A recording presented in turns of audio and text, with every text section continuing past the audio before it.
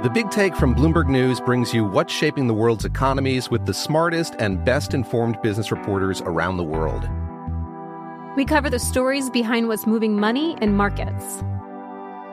And help you understand what's happening, what it means, and why it matters. Every afternoon. I'm Sarah Holder. I'm Saleha Mohsin. And I'm David Gura. Listen to The Big Take on the iHeartRadio app, Apple Podcasts, or wherever you get your podcasts. I'm Saleha Mohsin, and I've covered economic policy for years and reported on how it impacts people across the United States. In 2016, I saw how voters were leaning towards Trump and how so many Americans felt misunderstood by Washington. So I started The Big Take DC. We dig into how money, politics, and power shape government and the consequences for voters. With new episodes every Thursday, you can listen to The Big Take DC on the iHeartRadio app, Apple Podcasts, or wherever you get your podcasts. John. Well, been an exciting week, right? Not least for Rishi Sunak, who has finally managed, and God, he's worked hard on this, managed to bring inflation down, halved it, and that was one of his targets. I don't think he's going to hit any of the others, but he's done this all by himself, right? He has. It's a spectacular achievement. He must have been running around the Sainsbury's aisles with his wee ticker stamp all year, cutting prices.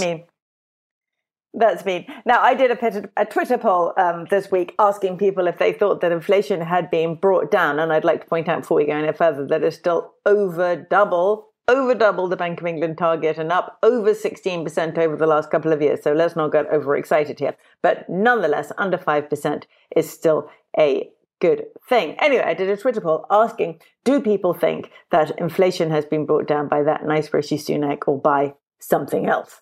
And pretty much everyone voted for something else. And it is really something else, isn't it? Yeah. I mean, the something else is basically maths. The inflation went up, or the inflation rates went up, and now inflation is not going up as quickly as it did last year because it went up so quickly last year. I mean, I think the government's sort of saying that it would have inflation was kind of the usual daft political thing. Some people pointed out, well, they took a lot of flack for inflation going up in the first place, and technically that wasn't really their fault either. So maybe it's okay for them to, say that, it's their actions that have halved inflation, but no. Hashtag be kind. Silly. And also just a hostage to fortune because nobody thinks that they're the ones that brought inflation down this much. And, we still got a couple of months to go to the end of the year. And I don't think it will go back above 5%, but you never know. And also we must be very careful. And we've talked a lot on this podcast, you and I and our guests, about how difficult it is to bring inflation down properly below to 2% or below after it's gone over 8%. And so we may be celebrating slightly now thinking, oh, well, this is all over. But history tells us that it very rarely is over in such a short time, and there may be extremely difficult times. Now, on that, thinking of that, our interview today is with Barry Norris, and we talk a lot about that in Wind. We recorded the interview before John and I recorded this conversation. And since the interview with Barry, which is to a large degree about renewable energy and about the price of wind power, etc., the government has announced what they call on their website, boost for offshore wind as government raises maximum prices in renewable energy auction.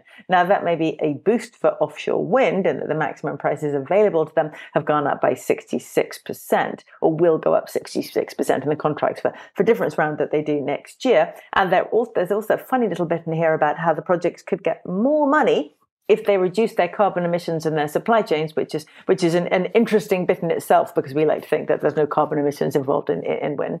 And then if they demonstrate a positive social impact on communities. So what this is telling us is that there is a recognition that wind is significantly more expensive than people thought it would be. And we talk about this with Barry, but where is that cost going to end up? And we can tell you where it's going to end up. It's going to end up on your energy bill. The point being that, as we just said, there are still a lot of pressures in here that might push prices up rather than down, right? Yeah, and I mean, it's, as you say, history shows that this is the tricky bit, getting it down from 4% back down to the target rate is the kind of grinding, difficult bit. And I think Rob Arnott from Research Affiliates was saying yesterday, I think it was, making the point that It's actually quite likely that inflation in the US will edge back up to 4% by the end of the year. And that's not necessarily like a massive deal in itself, but when you look at how the market reacted and how the market is still in this sort of mental mode of expecting interest rate cuts to just be round the corner, and I think that's where there's a massive potential source of disappointment for investors overall. You know, it's like, I'm quite happy with the idea that rates have probably peaked for now, but the idea that they're going to come down and are basically, now back on the kind of ski slope down to zero, any minute now, it is incredibly unrealistic. Yeah, it feels like that bit is over. But there is one little upside right now, which is that for this period, and it may be a short period, we don't know, but right now, interest rates are higher than inflation, right? So you could conceivably get a real return on a deposit account. Yes, you can, which is jolly good. And also they are ISA rates. So, because every time I've mentioned this on Twitter, people have been saying, oh yeah, but it's not tax-free. Well, actually, no, you can put money in an ISA, assuming you haven't used up your £20,000 allowance yet. You can get upwards of 5.8% on a fixed 1-year ISA. Which, I mean, look, I think that's a good deal, and you're going to get almost more than likely a real return over the course of the year. If you feel that, you've got cash and you don't want to put it in equities or bonds, for example, or you don't need instant access to it, then that seems like a pretty good deal. Excellent. Take that deal, listeners. The Big Take from Bloomberg News brings you what's shaping the world's economies with the smartest and best-informed business reporters around the world. Western nations like the U.S. and Europe. Mexico will likely have its first female president. And then you have China. And help you understand what's happening, what it means, and why it matters. He'll get his yo-yos to Europe in time. But the longer this drags on, the more worry he's getting. They knew that they needed to do this as fast as they possibly could to get a drug on the market as fast as they could. I'm David Gura. I'm Sarah Holder. I'm Saleha Mohsin. We cover the stories behind what's moving money and markets. Basically, everyone was expecting, if not a calamity, certainly a recession. But the problem is that paperwork, as our reporting showed, is fake. As someone who's covering the market, I'm often very worried about an imminent collapse. So I'm thinking about it quite often. Listen to The Big Take on the iHeartRadio app, Apple Podcasts, or wherever you get your podcasts. I'm Saleha Mohsin, and I've covered economic policy for years and reported on how it impacts people across the United States. In 2016, I saw how voters were leaning towards Trump and how so many Americans felt misunderstood by Washington. So I started The Big Take DC. We dig into how money, politics, and power shape government and the consequences for voters. It's an election year, so there's a lot of focus on the voters that TikTok is reaching. The initial reaction is like, oh, things are looking so resilient. I don't want to be too pessimistic, but I just don't see the political will down in Washington right now to change their tune. I think the American electorate has been signaling that it expects a rematch of the 2020 election. These are unprecedented times. With new episodes every Thursday, you can listen to The Big Take DC on the iHeartRadio app, Apple Podcasts, or wherever you get your podcasts.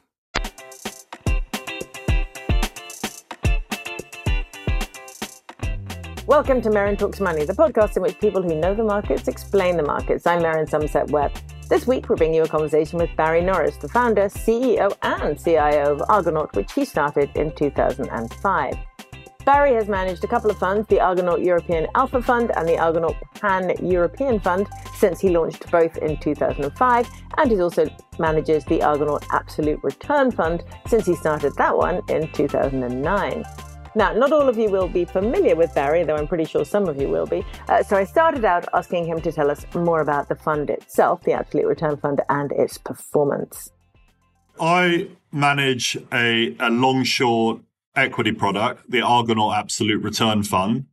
The fund has been unique in the UK fund management world in that it has delivered double-digit returns in each of the last 5 calendar years in obviously very different market regimes. And we find that we also have a skill which many managers don't have, which is that we're good at shorting. And as a result of that, we have delivered actually more than 100% of our total return in the last 5 years in negative market months. So we always say to people, we're a fund which isn't correlated to the market, isn't correlated to any other fund, whether it be active or passive. And then therefore we deliver at times that other funds don't deliver, and of course vice versa as well. So we blend very well, and it's worth paying an active management fee for a fund that actually isn't reliant on market beta. Okay, so long and short, there are a lot of funds out there that do say that they're long and short, but don't necessarily really focus on the short book in the way that you do. Let's talk about the general market environment first. Everybody we talk to has a different view on exactly where the market's going now. Everyone has a different view on interest rates and inflation and the extent to which they matter to markets as a whole. So when you look at the next few years, how do you see the overall environment? Well, I see a different macro regime, which many investors that perhaps have only experienced the post-2008 regime have yet to come to terms with. So if we think about the last 50 years of investing, basically from the early 80s until 2008, governments were small. They ran very prudent fiscal budgets, and debt to GDP in the Western world was effectively 30 to 40%. And then post the financial crisis, you see this massive expansion of the size of government balance sheets, which was financed by QE. And that both meant that the cost of the debt and the quantity of the debt were favourable to governments. So they could increase the quantity of debt without increasing the cost because central banks were monetising the debt. And that's led to government activity expanding since 2008, which has been relatively painless for everyone because central banks were buying it. But now, the last couple of years, we find that as a result of all of this money printing, which, yes, did get into the real economy because the liability of those assets that the central banks were buying ended up in terms of expanding bank deposits. That resulted in significant inflation. That means that interest rates have gone up. And I think what we're seeing is actually just a complete reverse of what happened since 2008, when long duration assets did very well, growth stocks did very well, private equity funding, profitless companies did very well. And actually what we're seeing is the reverse, which is a transfer back from long duration assets into short duration assets. And that really continues, to my mind, just simply because of the size of government now in the economy and the need for financial markets to keep funding government deficits and government spending. And bear in mind the US deficit at the moment is 8% of GDP, which would have Keynes turning in his grave if he was actually buried rather than cremated. Because, of course, Keynes only thought that governments should stimulate when economies were in recession. So we're running a massive deficit in the US of 8%, which is stimulating the economy at the time where of full employment, when the Fed is about trying to slow the economy. That is not only very unhelpful in terms of the path of global interest rates, but it eventually crowds out all other forms of investment. If you like, the US deficit is a beast that needs to be fed. And in the absence of central bank QE, every treasury that's bought needs to be funded by another asset being sold. And that's basically risk assets everywhere else in the world. So this ends badly. It either ends with a fiscal reckoning where governments have to tighten their belts so we get a hard landing that way, or it ends with treasury yields having to suck capital in for every other asset in the world and crowd out. And I think eventually, perhaps we always end with the easiest solution, which is probably that central banks go back to QE and then you get rampant inflation again. And which of those two things do you expect, Barry? I think it obviously depends on which politicians are in power to an extent. But I think at the moment, let's think that the political norms are very much that government has got a solution for every problem. And that leads me to believe that politicians aren't going to give up on big government particularly quickly. So I think the more likely aspect is that risk assets continue to be crowded out by treasury yields. And then you get a crash. You might get some more responsibility in terms of fiscal spending. But ultimately, the most likely aspect is you go back to QE with central bankers denying that they're monetizing government spending. But of course, many of us think the opposite. Okay, so we end up in a fairly long-term inflationary environment as well. And we're seeing inflation coming down quite fast all over the place at the moment. But that feels pretty temporary in the scenario that you're talking about. Yeah, I think we should be clear that over the last couple of months, inflation started to go back up again. And it's kind of indicating this structural nature of inflation. We've had some rather big wage increases being negotiated. And the economy, particularly in the US, is still very buoyant because federal spending is up 11% year on year. So what the trade-off between the economy not being in recession and rates is obvious. And I think if you had fiscal prudence and fiscal responsibility at the moment, interest rates would already be lower on a global basis because the economy and inflation would have already slowed down. But you can't have one or the other. So in this environment, how are you investing? Well, we follow an earnings surprise style. So in general, we want stocks in the long book with upgrades and stocks in the short book with downgrades. I would say we're more value conscious than many of our peers that have done well over the last decade. And we definitely don't like unprofitable companies on high multiples to sale that are burning cash, particularly where we don't think they've got a credible product or where that product is reliant on government subsidies, which actually, unfortunately, is so much of the investment world when fund managers are, through ESG, prepared to fund all of this stuff. Okay, well, let's talk about some of those areas where you are short, some of the sectors where you think that other people are far too optimistic. And the classic for you there, I think, is the wind industry, isn't it? Which you've been talking about a lot recently. Yes, typically as a short seller, if you kind of feel comfortable being in consensus or uncomfortable when you have anti-consensus view, then short selling is never going to be for you. You have to walk into a room, listen to a management team and pick holes in it and work out, what are the flaws? Why are they telling me that? And what are they lying about? And therefore, short selling works best when you look at an industry where there's a high degree of groupthink and where most of the investors following that industry have bought into a narrative that exists solely because it's been repeated over and over again. And that narrative may not be true. That's why the money is in the companies. And what we also find in alternative energy is that it's a complex subject.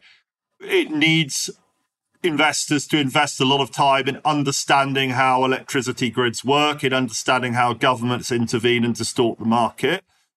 And it's also an industry where companies are very prepared to claim extraordinary doubtful things about the future of the industry and the nature of their product solely on the basis that governments are prepared to provide subsidies and investors are prepared to believe their stories.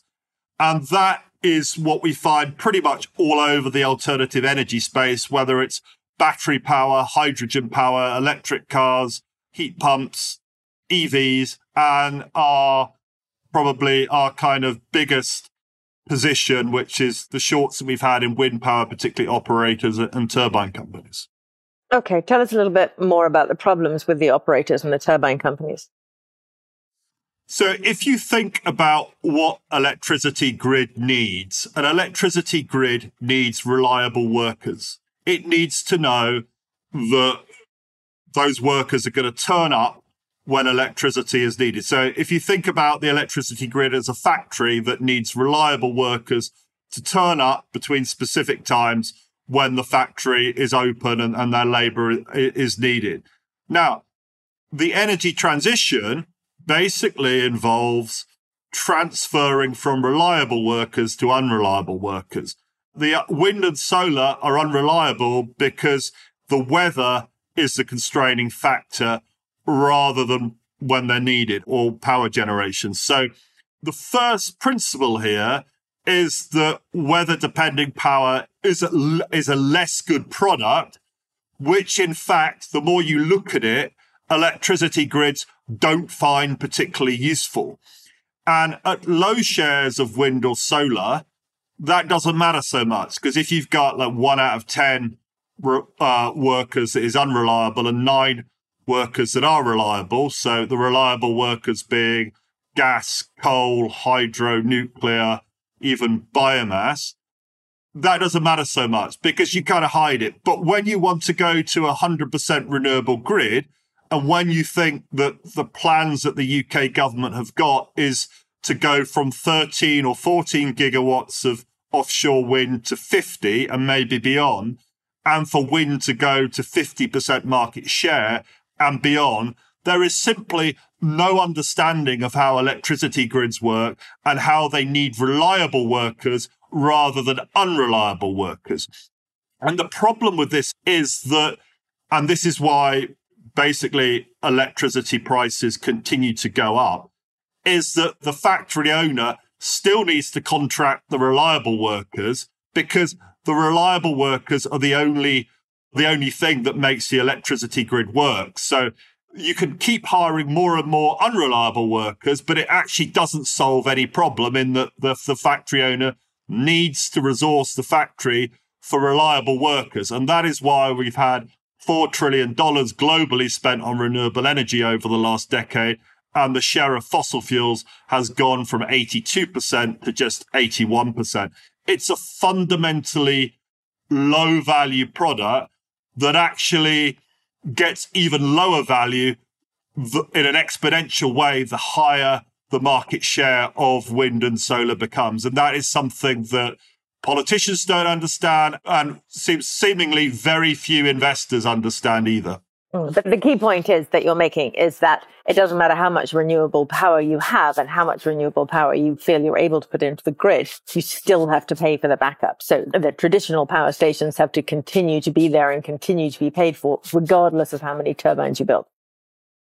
Correct. So and that's something that is very rarely factored in to the numbers. When you see people saying wind power is cheap or solar power is cheap, one of the reasons they can say that is because they're not factoring in the cost of the backup power that has to exist. Exactly. So my argument would be, if you got wind and solar companies to pay for the costs of intermittency, they would stop building it because they would find that the costs of intermittency to make wind and solar power the equal of the other forms of power generation would be so prohibitively expensive that no rational person would build any more wind and solar. And I think that is basically the distortion in the market is if wind and solar companies had to pay for intermittency, then they wouldn't build any more. And the wind and solar companies will say, oh, we're working on battery storage, or we're going to convert the excess power to hydrogen, or we're even going to export it. For reasons we can go into, that just isn't going to work either. Okay, another thing. Let's come back to batteries and storage, because that's very important, because it is the answer that everybody gives when they say we build more wind power, and the backup isn't the issue because over the next decade we'll be able to store this stuff. That's one answer. But the other answer you get when you talk to people about this subject is we just build more. We build more and more and more wind, and then when the wind isn't blowing in one place, it's going to be blowing in another place, and that way there'll always be wind blowing somewhere, and the grid will always be supported by renewables. Why doesn't that work? If the wind's blowing in the North Sea, it's also blowing in the Irish Sea, and it's probably also, when it's blowing in Denmark, it's also blowing in Germany and Sweden. So the problem with that is we already have wind turbines that all work at the same time and all turn up to work at the same time. Already in the UK, we have, when the wind blows, a glut of cheap power that we can't store profitably, we can't export profitably. So the question is, why do we need to build more? What is the value of this product that we can't use? And I think Boris Johnson came up with the idea that Britain was going to be the Saudi Arabia of wind. Well, Saudi Arabia's production costs for a barrel of oil are $5 to $10, and they're currently selling it at $90. The problem with exporting wind is that when we have this glut, everybody else in Europe has the same glut and they've got low power prices. So what is the price that we're going to sell this glut at? Close to zero. And unfortunately, you will then get a close to zero power price for an export. The wind operators don't care because they're getting the guaranteed price that the government has guaranteed them through the CFD or the ROC certificate. And therefore, you end up in Britain having an industry where the average price of generation is currently £100 per megawatt hour on average. And you have to think, let's look at the whole installed base over the last 15 years. And you'd be exporting it for 5 to 10 or 0. And therefore, it'd be a loss-making industry. Who's paying for that? Not the wind farms, but the British consumer who pays through higher electricity bills. So Britain as the Saudi Arabia of wind is quite possibly the worst economic business model that has ever existed. Okay, you're pretty clear on that. Explain why the optimism about batteries and storage is misplaced, because the answer to everything that you said, which is very compelling, to everything that you said was, well, it doesn't matter because very soon, any day now, we're going to find a way to store all this excess, and that makes it all make sense. So look, the problem is that we don't yet have batteries that can store power on an industrial scale for a long time. And where those batteries, where the biggest batteries at the moment are incredibly expensive and obviously require so much lithium that they will almost inevitably consume all of the world's lithium that is mined. So there's a battery being built in Trafford, Manchester at the moment, supposedly the biggest industrial or the largest lithium-ion industrial battery in the world. It's going to cost 750 million, at least that's the stated cost, and the battery would store 1 gigawatt for 2 hours or 2 gigawatt hours. Now, that's enough to power the grid for 3 minutes and 17 seconds in Britain. So if you think if we had a 100% renewable grid, we would need thousands of these batteries. And of course, the cost of those would be more than 100% of GDP. And remember as well that these batteries will only last 8 to 10 years. So it'll be more than 100% of GDP every 8 to 10 years. Again, would quickly bankrupt Britain. Turbines don't last that long either, do they? That is the other thing, in that there seems to be this idea amongst net zero zealots, the moving to a renewable grid is somehow a one-off cost. Now, the wind farms will tell you that the wind farms last 25 years. I think there's a body of what I find very convincing research which suggests that actually, particularly offshore where you've got bad weather and salty waters, that actually the life of a wind turbine is probably closer to 10 than 25. So all of these construction costs, which again are a pretty large part of GDP, will have to be taken on a pretty regular basis as well. So given all this, what is it that you short to reflect your opinions or your analysis here? Well, firstly, pretty diversified in our short book. Successful shorting on a professional basis is very unlike the film The Big Short, where the guy goes to bed and he's either going to make a lot of money or he's going to go bust. That is not the way to do it, and it's certainly in a daily dealing liquid fund that you're looking after. Disappointing, Barry. Very disappointing. Doesn't sound like any fun at all. But let me maybe talk you through Ørsted, the world's leading offshore wind company, and the research that we've done on it and why we came to short it. So Ørsted, if you look at the accounts, it gives hardly any visibility into its underlying projects. So none of the economics of the individual wind farms are disclosed. And you've got to therefore just look at the accounts, the group accounts, and just accept that you're not going to be told anything about the individual projects. And I always find it amazing how none of the sell-side analysts covering Ørsted has bothered to build a model covering the company from the bottom up by modelling its individual projects. So that is what we've tried to do. I would say this is a business that doesn't have any equity value because the projects, certainly those that have been built in the last 5 years, aren't going to be profitable enough, and they're not going to be able to service the debt in the special purpose vehicles, and they're going to have to write off all of the cost of the unprofitable projects, and that of course a big hole in the balance sheet. We'd be delighted if there are any wind enthusiasts that will look at that and tell us where we're wrong. And listeners, please do send your hate mail out for this podcast direct to Barry rather than to me. I'm not sure my inbox is big enough for this, Barry. I think people don't seem to understand energy transitions. When in the Industrial Revolution, we moved from essentially biofuels to coal or wood to coal, it was because coal was a better product and you could get more bang for buck in energy. You could convert coal's chemical energy into mechanical energy. And then when oil and gas replaced coal, it was because, again, the energy density was fantastic. You could store it in a liquid, and that made it more easy to transport. It made it easy to use in an engine for cars and aeroplanes. Essentially, energy transitions only work when it's a superior product. The problem we've got at the moment is we've got an energy transition where all the products are inferior. So EVs are inferior to the internal combustion. I know someone will tell me they like driving their electric car for 5 miles a day, but EVs are inferior products. Heat pumps are inferior products. Wind is an inferior product. So in order to get people to use inferior products, you require governments to get involved through subsidies, through banning all the other more useful products, and you require zero interest rates in order for all of these projects to be stacked up with zero cost debt in order for equity investors to make a return.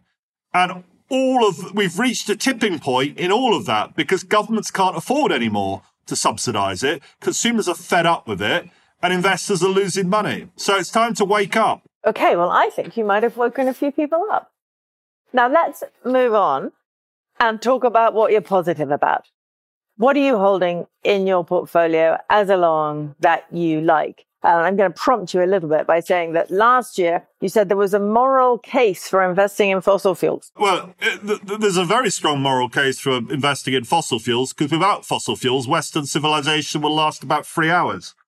And if Western civilization lasts about 3 hours and China and all the other countries that have different political values than the West keeps using fossil fuels, then very quickly our values that we all share for democracy and free speech are going to disappear from the world. So I think that's the moral case for fossil fuels. And bear in mind, we've already halved our carbon dioxide emissions in the UK by switching to gas from coal in the 1990s. And we've gone from 6% of global emissions to 1%. Now, during that time, I don't remember the narrative on global warming changing because Britain had halved its carbon emissions. In fact, it seems to have got worse. How anybody with any confidence could predict that by going to zero carbon emissions, getting rid of the same amount we've already got rid of, that somehow the narrative on climate change is going to change is beyond me. So what will effectively happen is that we'll bankrupt ourselves, ruin our economy, degrade our geopolitical status in the world, and that will have very bad moral outcomes, not only with society falling apart, but also, with our political values as well. Now, Barry, this is exactly what Tony Blair says. Did you ever think that you and Tony Blair would be agreeing on something so contrarian? You don't have to answer that one. You don't have to answer that one. Move on and tell me. My top rate of tax under Tony Blair was 40%, so he wasn't bad at everything. It wasn't all bad, was it? So tell me, what are you actually investing in the long book at the moment then? What's in there that you like that you can tell our listeners about? So look, if you're multi-asset, then you've got to appreciate the times that we're in at the moment where government is big and government needs to be funded means that government bonds will give you much better risk reward than what they have over recent years. So if you're already getting 5 or 5.5% in government bonds, there's scope for that yield to go higher, and you can manage that, of course, by low duration and being able to reinvest. But essentially, the risk-free rate now is much higher, and that's a very different investing scenario than what we faced since 2007. So most people should have a government bond portfolio, and most private investors, instead of investing in bank deposits that you get taxed on, should be investing in low coupon government bonds where the yield to maturity is capital gains free. Now, on top of that, if you ask me where in the equity market are you investing, if I'm right about the nature of the regime that we're going to be in for this decade, we want to be in short duration equities. So those are equities that are generating a lot of cash flow, are on very cheap multiples, and they're giving that cash flow back to investors for actually investors to maybe buy government bonds with, because government bonds have to be funded first before anything else in the global economy gets funded. We are pretty diversified, and the whole point of being a professional investor is you've got to generate returns pretty consistently over decades, not just have a couple of good years before you blow up.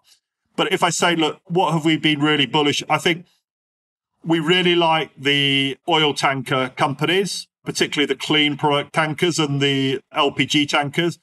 And that's really because it's a pretty unglamorous old economy industry.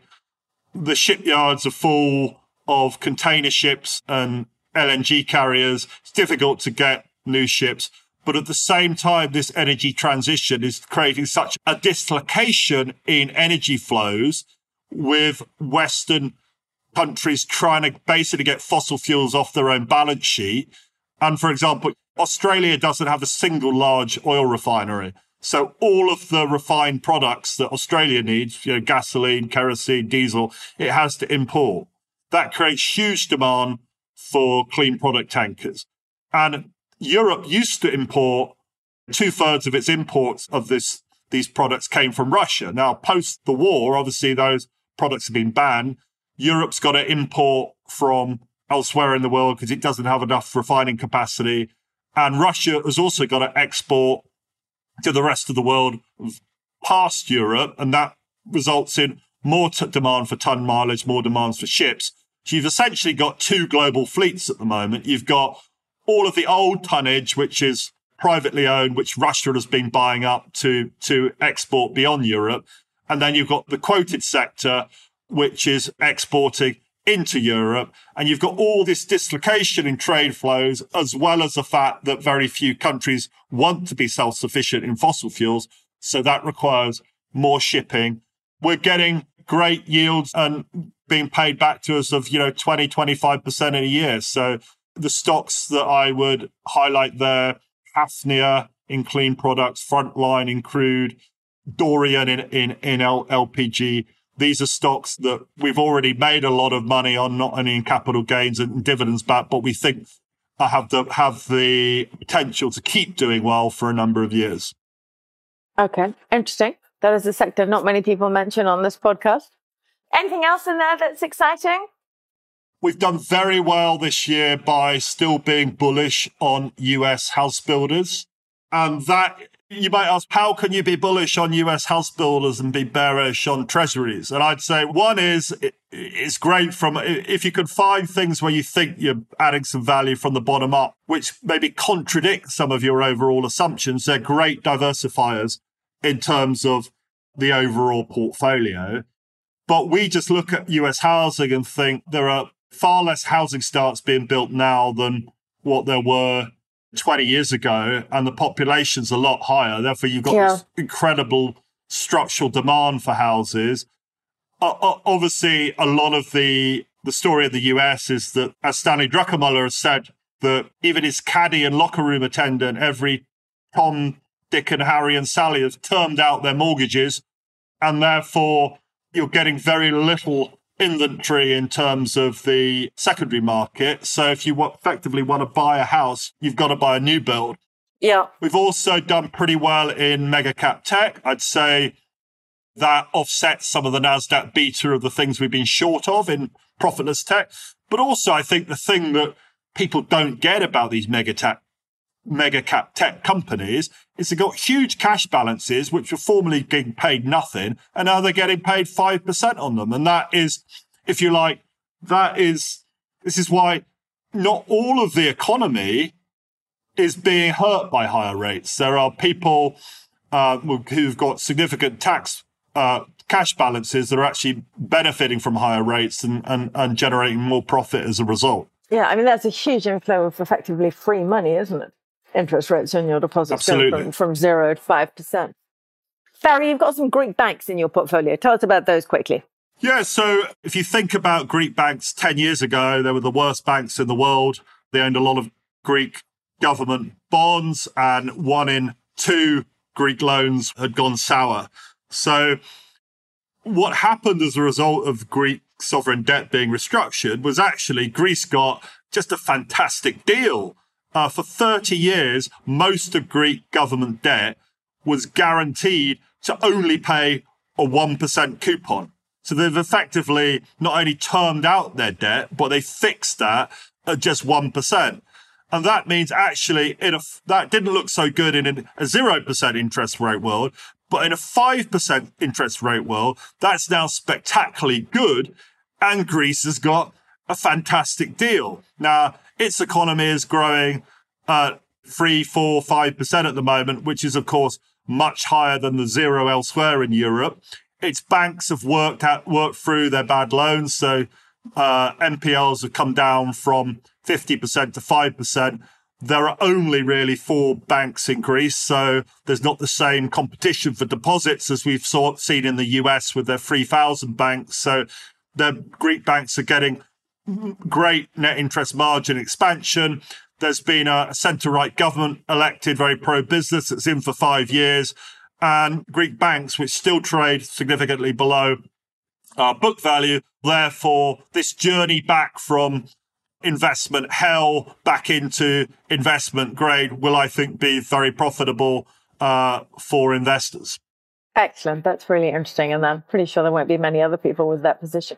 Now, I want to ask you also about your fees. So your overall charges end up reasonably high just because you have a performance fee, which is 20% of all returns above a 5% return subject to a high watermark. And I just wonder, in an inflationary environment, if that 5% isn't a little unkind. Well, I mean, it was 5% when inflation was obviously 0. So we've been our fee structure's obviously been the same since the fund launched in 2009.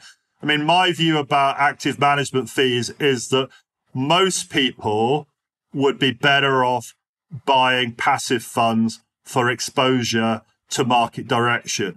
And I think the problem that active management has is that 99% of the products in active management actually charge active management fees for and even performance fees for repackaging beta. We charge a performance fee.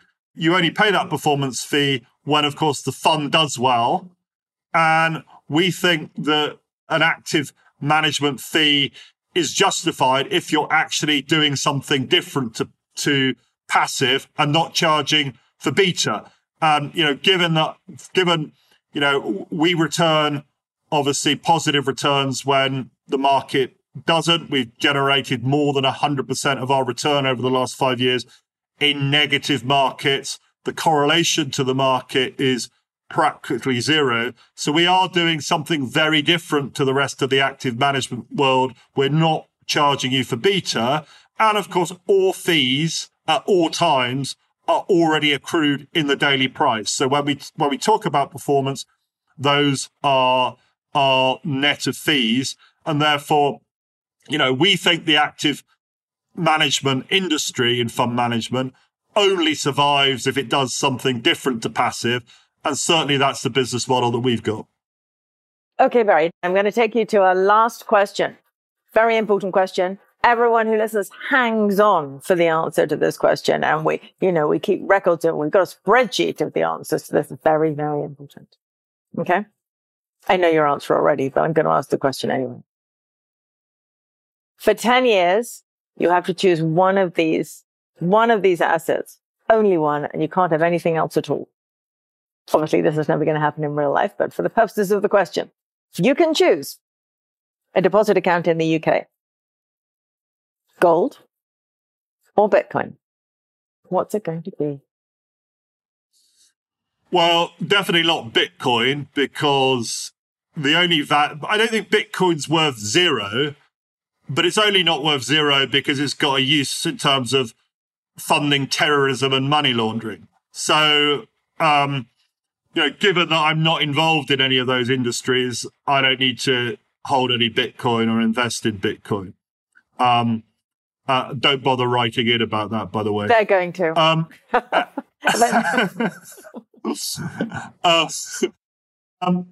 I think a deposit account in the UK, okay, what are levels of personal taxation going to be? I mean, so you get 5% headline, or put it this way, how much have I got in that deposit as well? Because it's pretty difficult to find bank accounts that are prepared to pay you a decent rate of interest for a large deposit. So, if I've got 10 grand and I'm not paying high rate of income tax, maybe I'll have that deposit account. So by default, I end up in gold simply because I don't trust governments. I mean, if my deposit account in the UK is a fiat currency, my Bitcoin, despite all the anti-fiat currency rhetoric, is also an even worse form of fiat currency. So I end up in gold by default. So I'll choose gold. Okay, gold it is. Barry, thank you very much.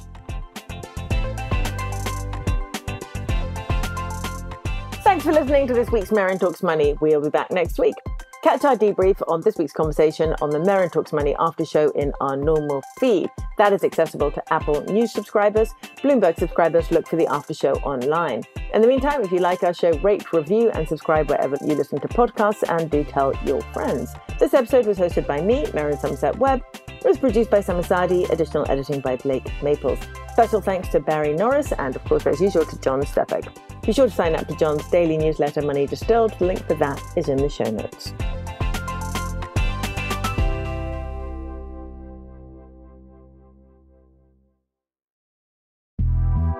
The Big Take from Bloomberg News brings you what's shaping the world's economies with the smartest and best-informed business reporters around the world. We cover the stories behind what's moving money and markets, and help you understand what's happening, what it means, and why it matters every afternoon. I'm Sarah Holder. I'm Saleha Mohsin.